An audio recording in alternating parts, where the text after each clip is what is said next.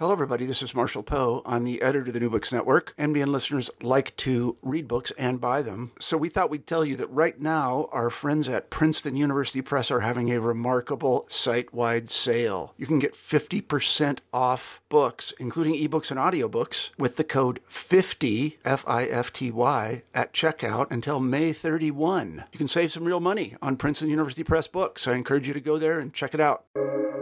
Welcome to the New Books Network.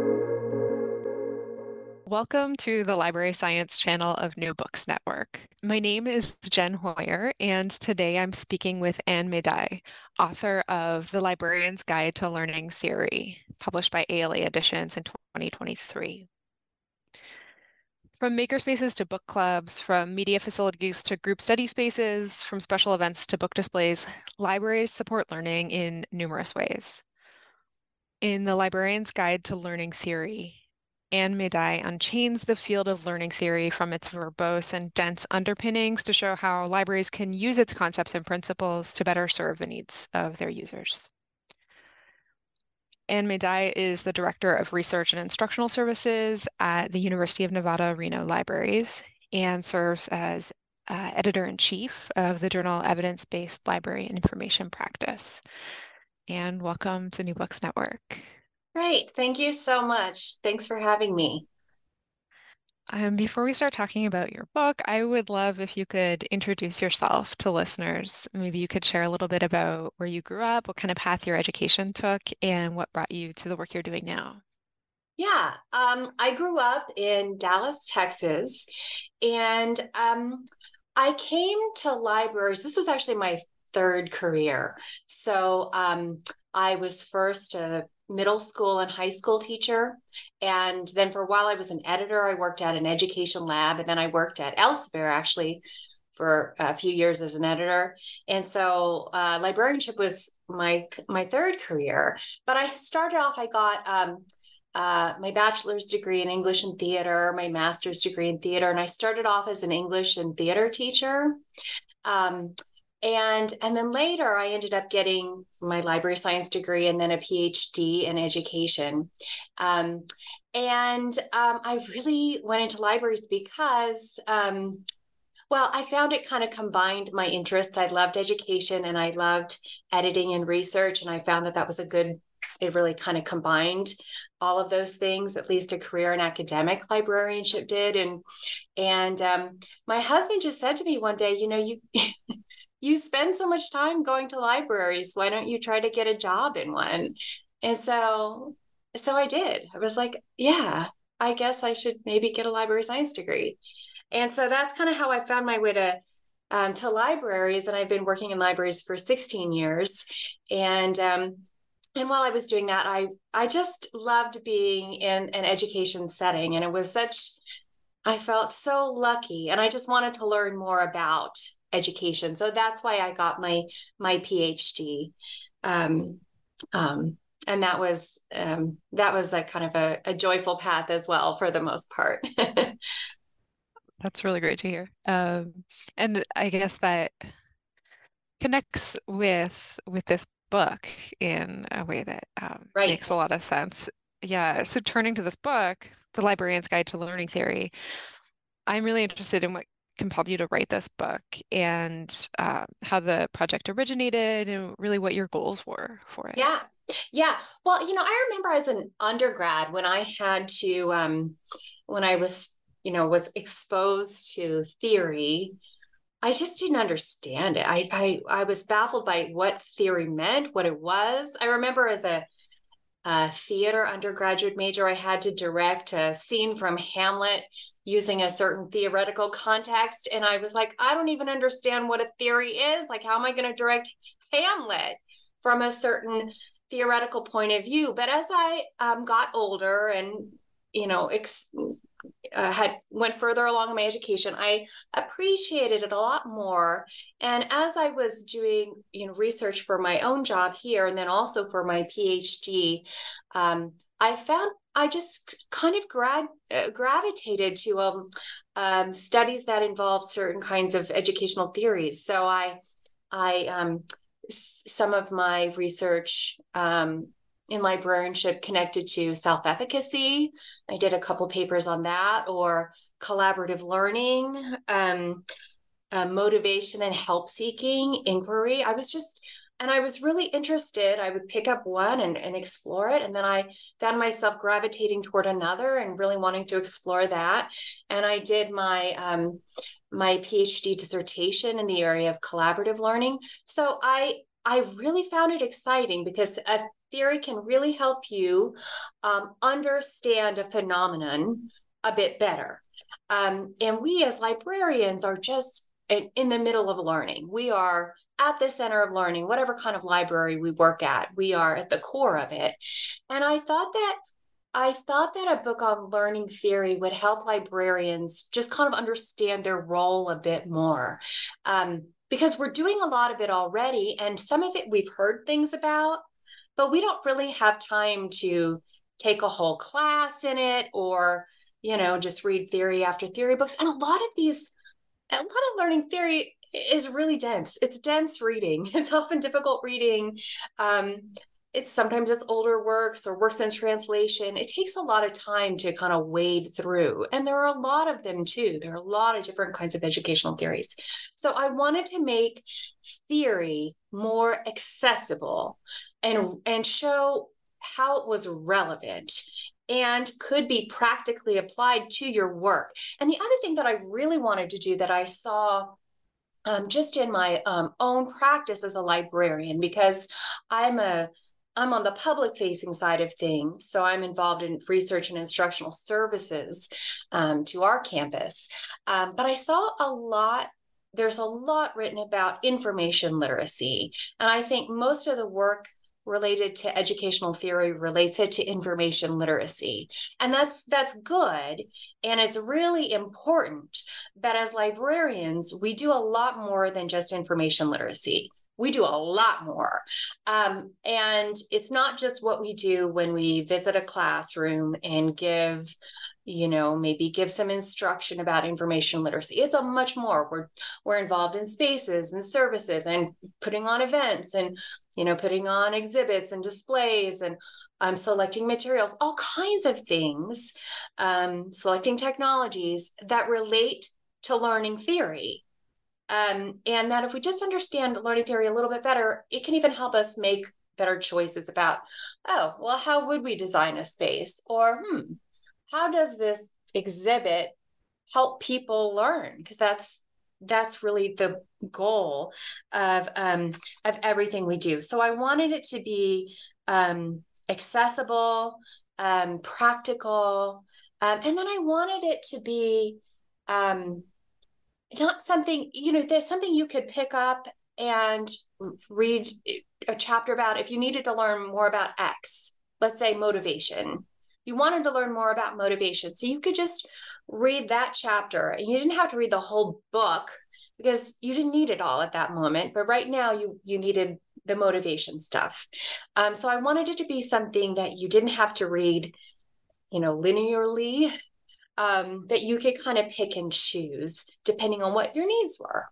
And I guess one more thing I would say, I wanted it to also be something that was practical for a lot of different people. So no matter what position you were in or what kind of library you worked at. So if you're a school librarian, if you're a public librarian, if you're an academic librarian, you worked in special libraries, that you can see the relevance for your work, because learning theory is relevant for all of our work.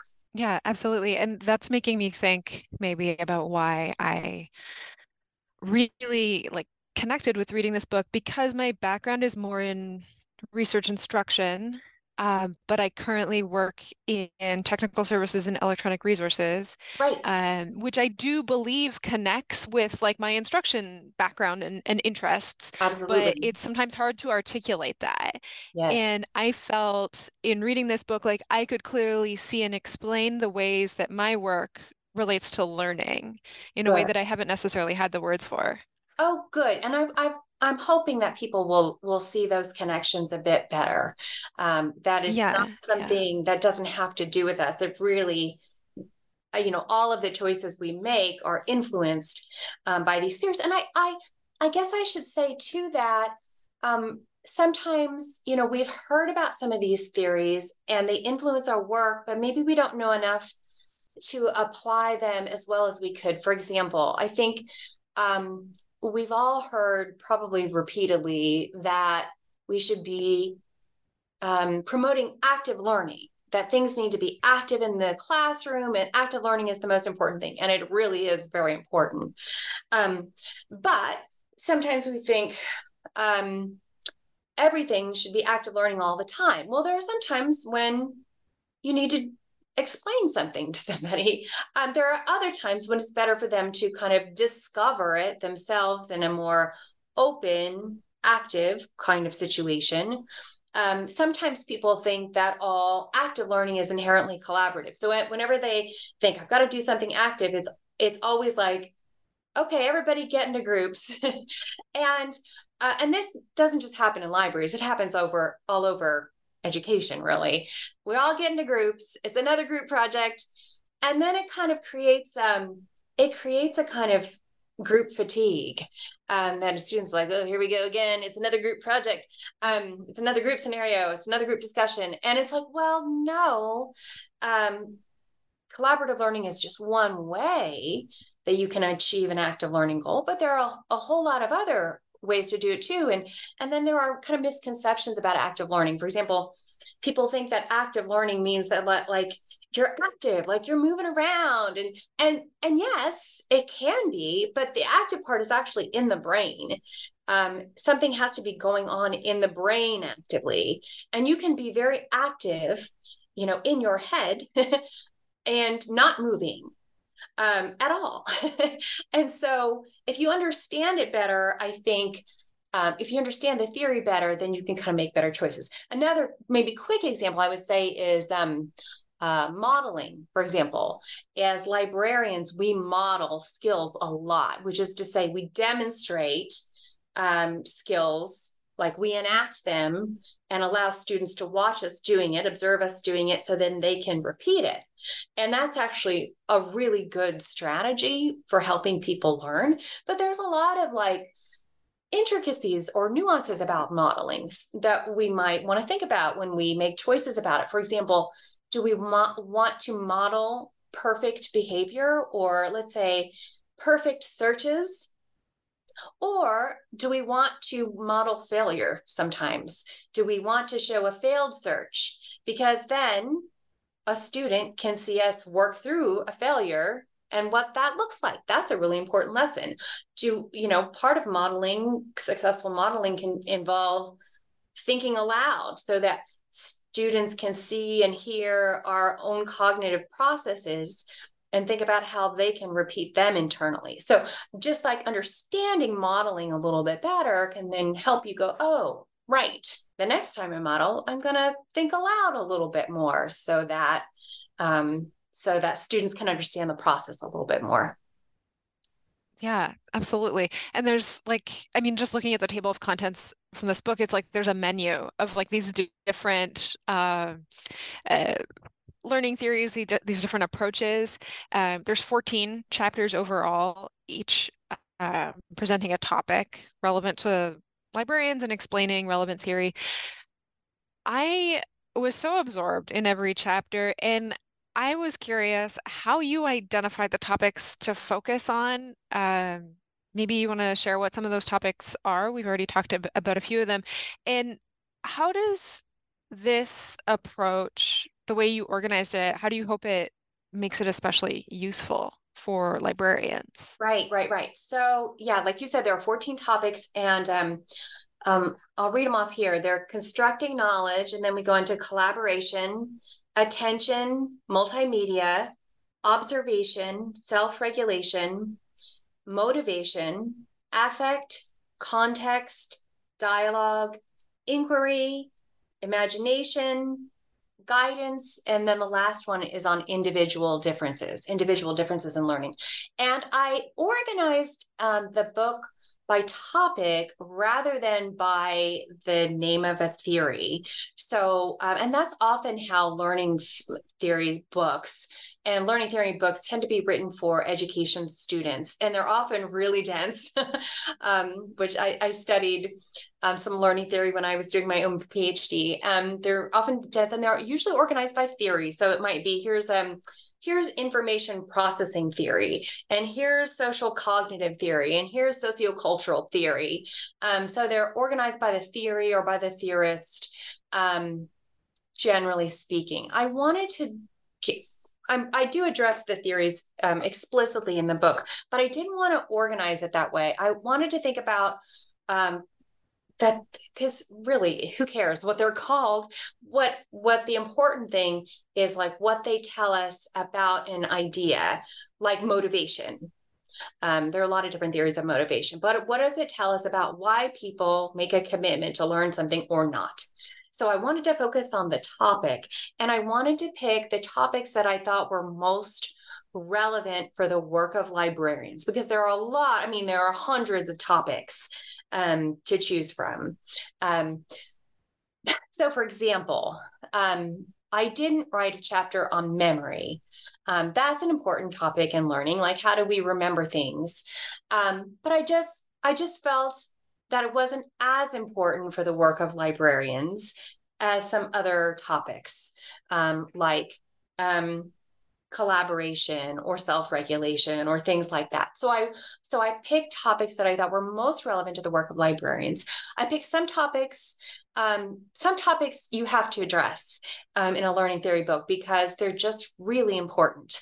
You can't not address the idea of constructivism or constructing knowledge, because it actually is a foundation for a lot of other things, or motivation or self-regulation. Those are some big things, but some other things I picked because I knew that they were more important, particularly to the work of libraries, frankly, like imagination. That's something that we think is really important, fostering imagination in our learners. And maybe gets more or less play in different kinds of educational contexts. Inquiry, we do a lot with fostering inquiry. And that might be something that education students don't talk about quite as much as we do, as the inquiry process. And then things like one of the chapters I knew I wanted to write about was attention. And I guess I could say multimedia too. Multimedia is really important for our work, because everything we do and somehow involves multimedia. But attention, for example, is fundamental to learning. We often kind of take it for granted, but it can really make or break a learning situation. And it's fundamental to the reason that people come to libraries. Even if they never interact with a librarian. Our libraries are filled, whatever kind of library you have, they're filled with people who come to the library because they want to learn and they want to control their attention in a space that allows them to do that. They know they can't learn at home because of their pets and their kids and whatever else, because of the distractions. And learning can't happen without some kind of focus. So even the fact that we have libraries is intricately bound up with this idea of attention and learning, that people recognize the need to have a place that helps with that. So I knew that is a topic that needed its own chapter. So in other words, I really picked those topics that were really important, but also really closely connected to our work. Yeah, that makes a lot of sense. And I think we can see with those examples how they impact every area of our work. And so, as you mentioned, you start the book with a chapter on constructivism, Right. constructing knowledge, Right. and you talk about constructivist behavior theory. And I would love if you could speak a little bit about constructivist behavior theory for listeners who aren't familiar with it, and then maybe share a little bit about what constructivism suggests for librarians and how we see this concept pop up in other topics in this book. Yeah. So Yeah, I think, constructivism is probably the most influential theory of our time, of the last century. But to understand it, I think you can really best understand what it's not. And that is the idea that learning occurs through kind of a passive reception, that you just kind of open up someone's brain and you pour in the learning. And if they're just watching you or listening or reading or whatever it is, they'll absorb the learning, and then the learning is done. And that we know that's not how learning works now. That it can't be a passive just ingestion, that something active has to be going on within the brain. So with constructivism, we're really thinking about the fact that it's an individual process in which each person mentally constructs knowledge and skills. And what that kind of means is that each person has their existing information, and that they ingest new information, and that new information comes in conflict with that old information. And it's in this process of new and old coming together is where this mental construction occurs. And because each person is different and each person has a different set of information or knowledge or skills or what have you, the learning is always somewhat individualized. That even a whole, let's say, a class full of students presented with the very same lesson, very same information, they're all going to learn differently, because they're all different and they all have kind of a different existing knowledge base. And then when people organize this information through kind of their own organizational patterns in the brain called schemas. But this is what allows us to make sense of information. And the way that learning occurs is is through a process called cognitive conflict. So I have my existing understandings, my existing organizational patterns for how I understand the world. And then I ingest new information from my environment, from stimuli, what have you. And if it comes into conflict, I should say, with my existing information, I have to make sense of it. I have to grapple with it. I have to think about it, reject it, incorporate some of it, reject other people. I have to, and then in my head, I'm reorganizing things. I might change my organizational schemas. I might create new ones, but that's where the learning occurs. And that's what we mean by constructivism, or that this idea of kind of construction. And social interaction can play a big role in that too, because very often social interaction is how that occurs. So that cognitive conflict often occurs through, let's say, a dialogue with somebody, or even if it's not a dialogue with another physical person who's in front of us, we can experience that kind of conflict when we're reading a book or a textbook or something, and we find something interesting or different or unexpected or something we have to I don't know, think about, grapple with. Then we experience that and we have to make sense of it, and that's kind of how the learning occurs. And so constructivism also relates to so many other topics in learning. It kind of sometimes sits in the background of a whole lot of areas. For example, at least in this book, I talk about the role of dialogue. Well, dialogue, when we think about dialogue, we're really thinking about, conversation with another person, that with the intent of kind of an open-minded approach to learning and growing, right? That I'm conversing with you because I want to hear something, and potentially something different, and that we can kind of grow from the exchange. Well, what's happening in my brain is that idea of constructing knowledge, or the inquiry process, which is the process of asking questions and then seeking those answers. Well, what's going on in my brain is I'm asking these questions, I'm getting in new information, I'm making sense of it. Maybe it doesn't make sense. Maybe I have to ask more questions. And again, that's what's going on in terms of constructing knowledge, or imagination and creativity. Like we think of creativity as the creation of new ideas, and often we come up with novelty when we juxtapose different things or different areas into something new. And again, in our brains, we're kind of making sense of that novelty when we kind of bring our new and old together. So constructivism, it's really important.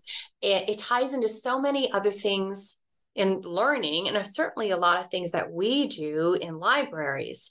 And there are just a whole lot of ways that we can think about constructivism across everything we do. So we can think of about it in terms of spaces. So for example, if we know that cognitive conflict is really important for learning. Okay, so what does that mean for spaces? Well, we want to have spaces where, at least some of our spaces, that allow people to come together to have conversations, so that this cognitive conflict can occur. Maybe we put on events that promote that kind of conflict, maybe healthy conflict, I should say, where we invite speakers who pose challenging ideas, that we provide forums that allow for question and answer for those kinds of things to occur. Often in constructivism, because it's so different for each individual, that often means that we encourage learners to think about areas of interest to them, like areas of passion to them, that they can pursue, and often pursue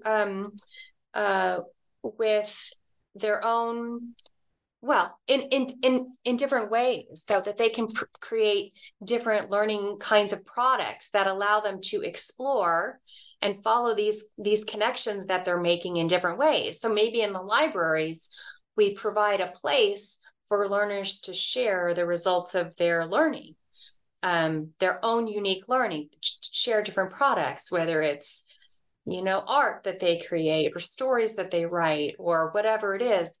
Or maybe we think of how we provide materials and books that promote constructivism. Maybe that means we make sure that we provide primary source materials, and then also provide some instruction in how to use them, because primary sources, or even things like archival sources, are really great for helping learners to interact with them in ways that will support this kind of active learning that's going on inside their heads. They come to a new object, a new, let's say, historical document or something like that, and they have to learn to ask questions and read critically and read deeply. All of those processes will help in their own construction of knowledge. Yeah, absolutely. It's kind of exciting to think about, like, how all of these aspects of our work are really, really deeply tied to learning. And I know that we cannot talk about every single topic that you write about as much as I'd love to, but I was thinking I was really drawn to chapter 8, and I was thinking it would be neat to have you share a little bit more about that chapter. It's an emotional process, and I feel like I don't get to have a lot of conversations where we recognize that learning is an emotional process. But I saw this pop up actually in a couple chapters, this idea of emotion in learning. Right. And so what does affect look like broadly within learning, and how do affect and emotion impact our learning, and what is the implications of that for libraries and librarians? Right. So when we think about affect, we can think about emotions, moods, basically those things that are subjective responses to stimuli. Often, it could be internal, but mostly external stimuli, it's a really kind of both a mind and a body response. Like, when we feel emotion or we feel moods, it's in our head, but it's in our body. It's a whole kind of body response. And it really does influence so much about learning. I feel like ever since I've been in libraries, I do feel like librarians have been well aware of the role of that emotions play a significant role in learning. Because I think one of the very first ideas I learned about even in library school was the idea of library anxiety. That, and this has been around for decades, that that students, when they come to a library, they get anxious. They don't know how to do things. That it makes them uncomfortable, and then it might make them not inclined to want to use a library. And even though the original research, Constance Mellon's research, was done decades ago in a very kind of different, setting where libraries were physical more than anything, and we're still physical, but so much has now moved online. There's still it's still a very real concept. It's just kind of changed and how it exhibits itself. So we've always known that emotion was really important. Emotion is important because it ties into the idea of motivation. It's an important component of motivation, and motivation is just the willingness to do something, the willingness to engage in some kind of goal-directed activity. And no matter what you do to help a student learn, if they're not willing, they won't do it. The learning will not happen. And so we definitely recognize that a lot more in modern times, that we have to engage students. We have to motivate them to learn. And that part of that process ties into kind of an emotional response. The problem is that emotions are really complicated. So you have learning that's really complicated, and then you have emotions that are really complicated, and then you're bringing the two together. So for example, we know that we have positive emotions and we have negative emotions. So it would almost seem obvious, right, that if you feel positive emotions, that will help learning. And if you have negative emotions, that won't help learning. And in a lot of cases, that's very true. But there are times when it's not.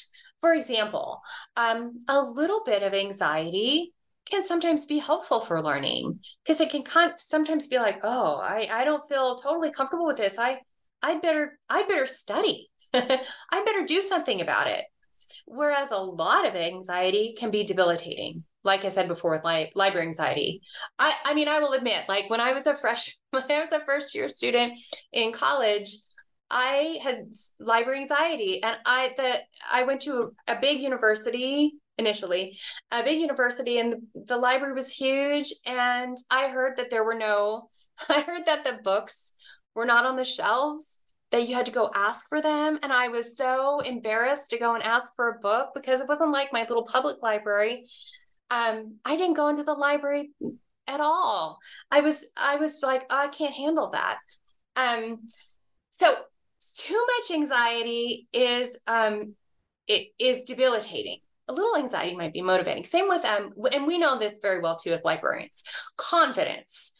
Too much confidence can be demotivating, because you're like, a student might be like, oh yeah, I know all this. I know how to search. I know how to find things. I know how to and then we're like, great, show us. And they don't know at all, or they're doing everything in a way we would kind of be horrified by, or we realize they really have a lot to learn, but they're overconfident. So, usually you think of confidence as being a really good thing, but maybe in that case, too much of it can be a kind of hindrance to learning. So it's a really complicated. Maybe another example is the way our kind of moods may affect what we learn. So, for example, if I'm in a really good mood, I'm really attuned to, let's say, the positive aspects of what I'm learning. Whereas if I'm in a really bad mood, I see more of the negative. And we know, I think too, as librarians, we see this a lot, that we see the emotional attachment that sometimes clouds judgment in spaces like online, when people are learning through kind of online sources. And we know that sometimes their emotions influence their willingness to be open to ideas, right? That you kind of stay in an information bubble, and sometimes that bubble is very colored by your emotions. And so you're maybe you're more willing, let's say, to believe false information, or you're not open to different kinds of information because you're emotionally attached, too emotionally attached, perhaps, to certain ideas. So emotions play into all kinds of situations in learning, and an important component of it is, I guess, helping learners recognize some strategies for how they can kind of regulate their emotions in positive ways. So, for example, like I mentioned earlier, like learners often know that if they go to the library, it will help them control their attention, which is important for learning. Same way, they might, that might be a way of kind of turning off emotional distractions, or turning off your phone for a while, so you're not kind of subjected to this device that's like a emotion button pusher for you, really, that if you can kind of put it away, then you can actually study and learn. Another situation might be that certainly, we can help with in classroom situations, or when we're consulting with students, is thinking about like how we kind of help students engage their emotions in a positive way. Like I always think it's really important to listen to learners when they're talking about the things that are passionate and motivating to them, because it's really helping to engage their emotions in a way that they can channel into their learning. And then when we hear that they're experiencing kind of negative emotion, for which they do a lot. I mean, for example, writing a research paper for most students, at least initially, is an anxiety-inducing process. They don't feel confident about it. They're worried about failure. But we can kind of help them kind of cognitively reframe it as an opportunity to learn about something they're passionate about, an opportunity to challenge themselves. We can teach them strategies for kind of monitoring their emotion, that maybe, they'll divide a task into smaller, like a research paper, into smaller subtasks, and they'll just focus on one task at a time. That is something that they can kind of conquer, and that kind of hopefully feed into the perpetuation of more positive emotion that they can build on. Oh, yes, I can do this. That gives them confidence for the next thing and the next. So I guess if we understand those kind of emotional situations that our learners encounter, we can just kind of think about ways that we can help. And I think too, I see a lot more too, that we do a lot more now, thinking about the idea of belonging, on let's say on campuses and things like that, when students feel like they belong, they're also experiencing a lot of positive emotion, a positive reinforcement. And then they can kind of funnel that into healthy ways of learning. They're not distracted by by negativity or fear or whatever it is, that they can feel like they're in a space where they can focus on their learning. So there's a lot we can do, even, just in our one-on-one interactions with, let's say, students, but even in the libraries as a whole, to kind of create these places that support, mostly positive emotion, but at least emotion that can support learning. Yeah, absolutely. And in thinking about how, you've looked at emotion as a topic, but it really does run as a thread through a lot of areas in this book. One Right. thing actually that I did after reading the book, I spent a bunch of time looking at the index because I was really curious how the index might show me other kinds of threads that were running through the book, index Oh, terms that had like a lot of page numbers beside them. And I was like, oh yeah, I didn't really think about, I think one of them was dialogue. And I was like, yeah, that did really run through the book in ways that I hadn't been thinking about. So I guess thinking about like unifying threads that maybe you discovered while working on this that run through multiple chapters like constructivism and like emotion. What overarching themes do you see for libraries and librarians to consider more seriously when we think about creating really intentional learning environments? right. Well, yeah, I wrote, I, I, I thought about this, and in my first draft of the book, when I turned it in, my editor said, "This is great, but I think you're missing something. You need like a conclusion that answers that question." And I was like, "Oh, right." So I had to go and think about that for a while. Like, what are the big kind of themes that ran through it? And so I did address those in a conclusion. But the first one is the idea of engagement, I think. And that, like you said, ties into emotion for sure. But that students or learners, they have to be engaged in the process. They have to be committed. They have to be willing. Their emotions have to be in the right place for learning to occur. And in some cases, like we can think of engagement even as like even in terms of like self-regulation. So, for example, they have to be willing to try different things when they run into difficulty learning, because learning is often hard. So they have to use strategies to help them learn. Maybe they slow down, maybe they reread. For us, I know in my department, in our library, we really want students to get help. We want them to be engaged in their own learning, and that to be cognizant and self-aware enough to be like, well, I'm challenged right now beyond my ability. I need help. Um, and that I'm engaged in the idea of getting help. That's important too. So learners have to be engaged. So engagement, I think, is the first one. The second one, like you said, with constructivism, that ties through a lot of things, but it's this idea that learning has to be active. That it's not just kind of a passive process, that there are things going on in the learner's brain that are really active. So, students are asking questions, they're analyzing, they're comparing, they're organizing, they're evaluating, they're connecting, they're creating, but they're doing processes, engagement processes that are active. And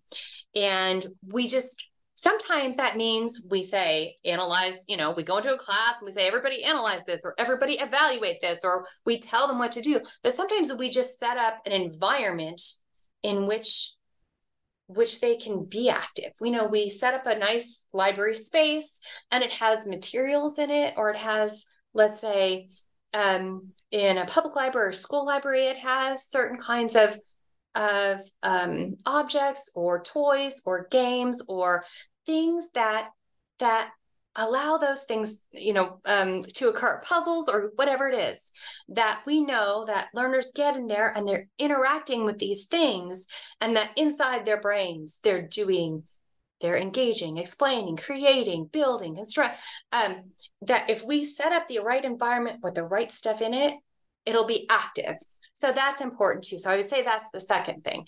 And then the third thing, and this runs, throughout learning theory as well, the ones I deal with in the book, but learning theory as a whole, that the environment is really important for learning.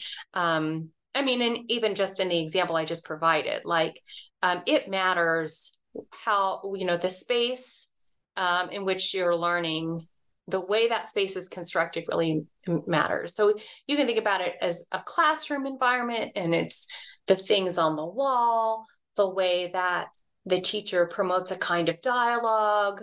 All of that can be really important for learning. It can be in an online space. That's the environment. That's important too, like the way that online environment is constructed. In a library space, itself, like I said before, people come to libraries because they just know that they'll learn better there. And some of it has to do with the fact that they look around the library and everybody is learning, like everybody's reading or studying or having a conversation about, a class, or, I mean, they're all learning. And when you're in an environment where everyone is doing that, your brain is primed to do the same. And so the whole kind of environment, social, cultural, physical, all of that promotes learning. Like I said earlier, even with observation, with modeling, if you see people doing things that you want to learn to do too, well, that's great. You've got some examples of what you need to do. It's really hard to learn if you don't ever have any positive models, right? So all of that kind of contributes to the environment in which learning takes place. So the fourth kind of theme that runs through it, I think, is the idea of guidance. That it's very true, and it happens all the time, that people learn on their own, that maybe they learn without any guidance.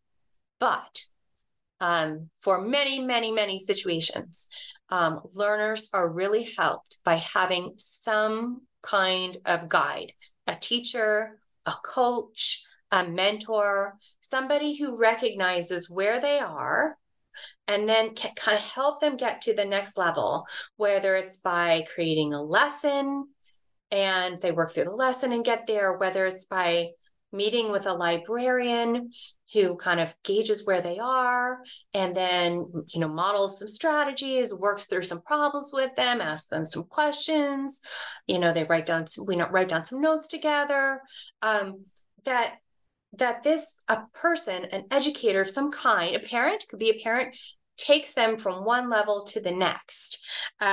And that often that guidance is very individualized, that people learn differently, partly because of their personalities, their abilities, their cultural backgrounds, they're just their preferences, that people learn, their interests, of course, people learn differently.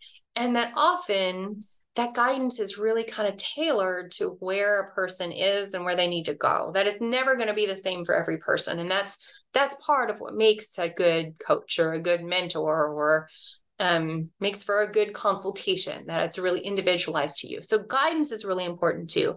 And then I think the fifth kind of theme is that ultimately these learning theories tell us that when we're thinking about like instruction or instructional situations, that they do have to be intentional. They have to be very intentional. That there's a lot we can do to make sure learning occurs better, that it can't really just be chaotic. So we have to think about when are times that this is appropriate, when are times that something else is appropriate. We have to really think about those ideas and make kind of intentional strategies. And for example, like I see a lot more of this than I used to in the past, but like I almost always see librarians now, when they are going to teach a lesson or begin a session, almost everybody always starts off with, here's what we're going to talk about. We're going to talk about A, then we're going to do B, and then we're going to do C. And that's actually a great instructional strategy, because it's preparing the brain of the learner. And maybe they'll even, ask, learners questions about what they know about this already. So they're kind of priming their existing knowledge and getting that ready to kind of receive new information.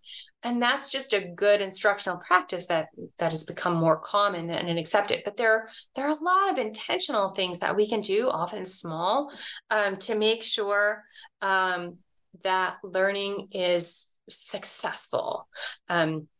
Whether it's through a strategy or the tool we choose, or how we kind of design the activity, or whatever it is. So I guess those 5 things are kind of the most important themes. So that learning has to be engaged, that learning has to be active, that the whole learning environment is really important, that learning often happens best through the really thoughtful guidance that comes from an educator.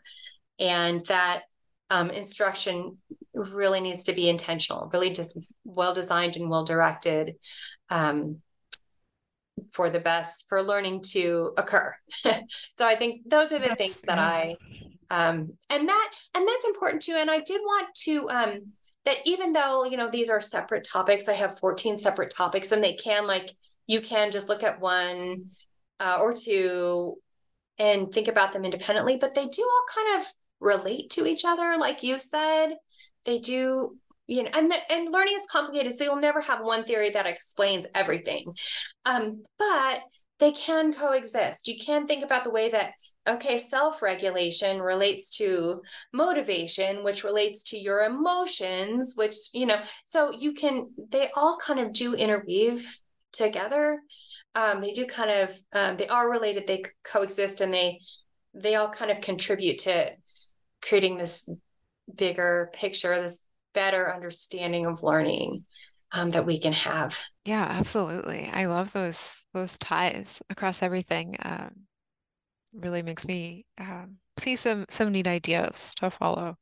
And I know I've taken a lot of your time today, but before we wrap up, I would love to know if there's anything else you'd like to share about this book that I didn't think to ask, or if you'd like to share about any new projects that you're working on after wrapping up this one. Oh, I don't know. We covered a lot. Yeah. No, we covered a whole lot. I think we covered everything. I mean, there were some things that I wrote about in the book that maybe I just saw less discussed in when I went to educational theory, and that I wanted to make sure that I covered here, like the importance of imagination. So I had to kind of go a little bit farther afield and not just restrict to educational theory, although educational theory by itself is rather interdisciplinary. I mean, comes from educational psychology, so from the psychology literature mostly, but it really connects to philosophy and anthropology and sociology and all. I mean, it connects to so many different areas, which I think makes it really interesting. And then yeah, I've just started to work on some new material, but some new research, but I'm still in the very early stages of it. So it's not enough well formed yet to really discuss coherently. Yeah, I totally understand.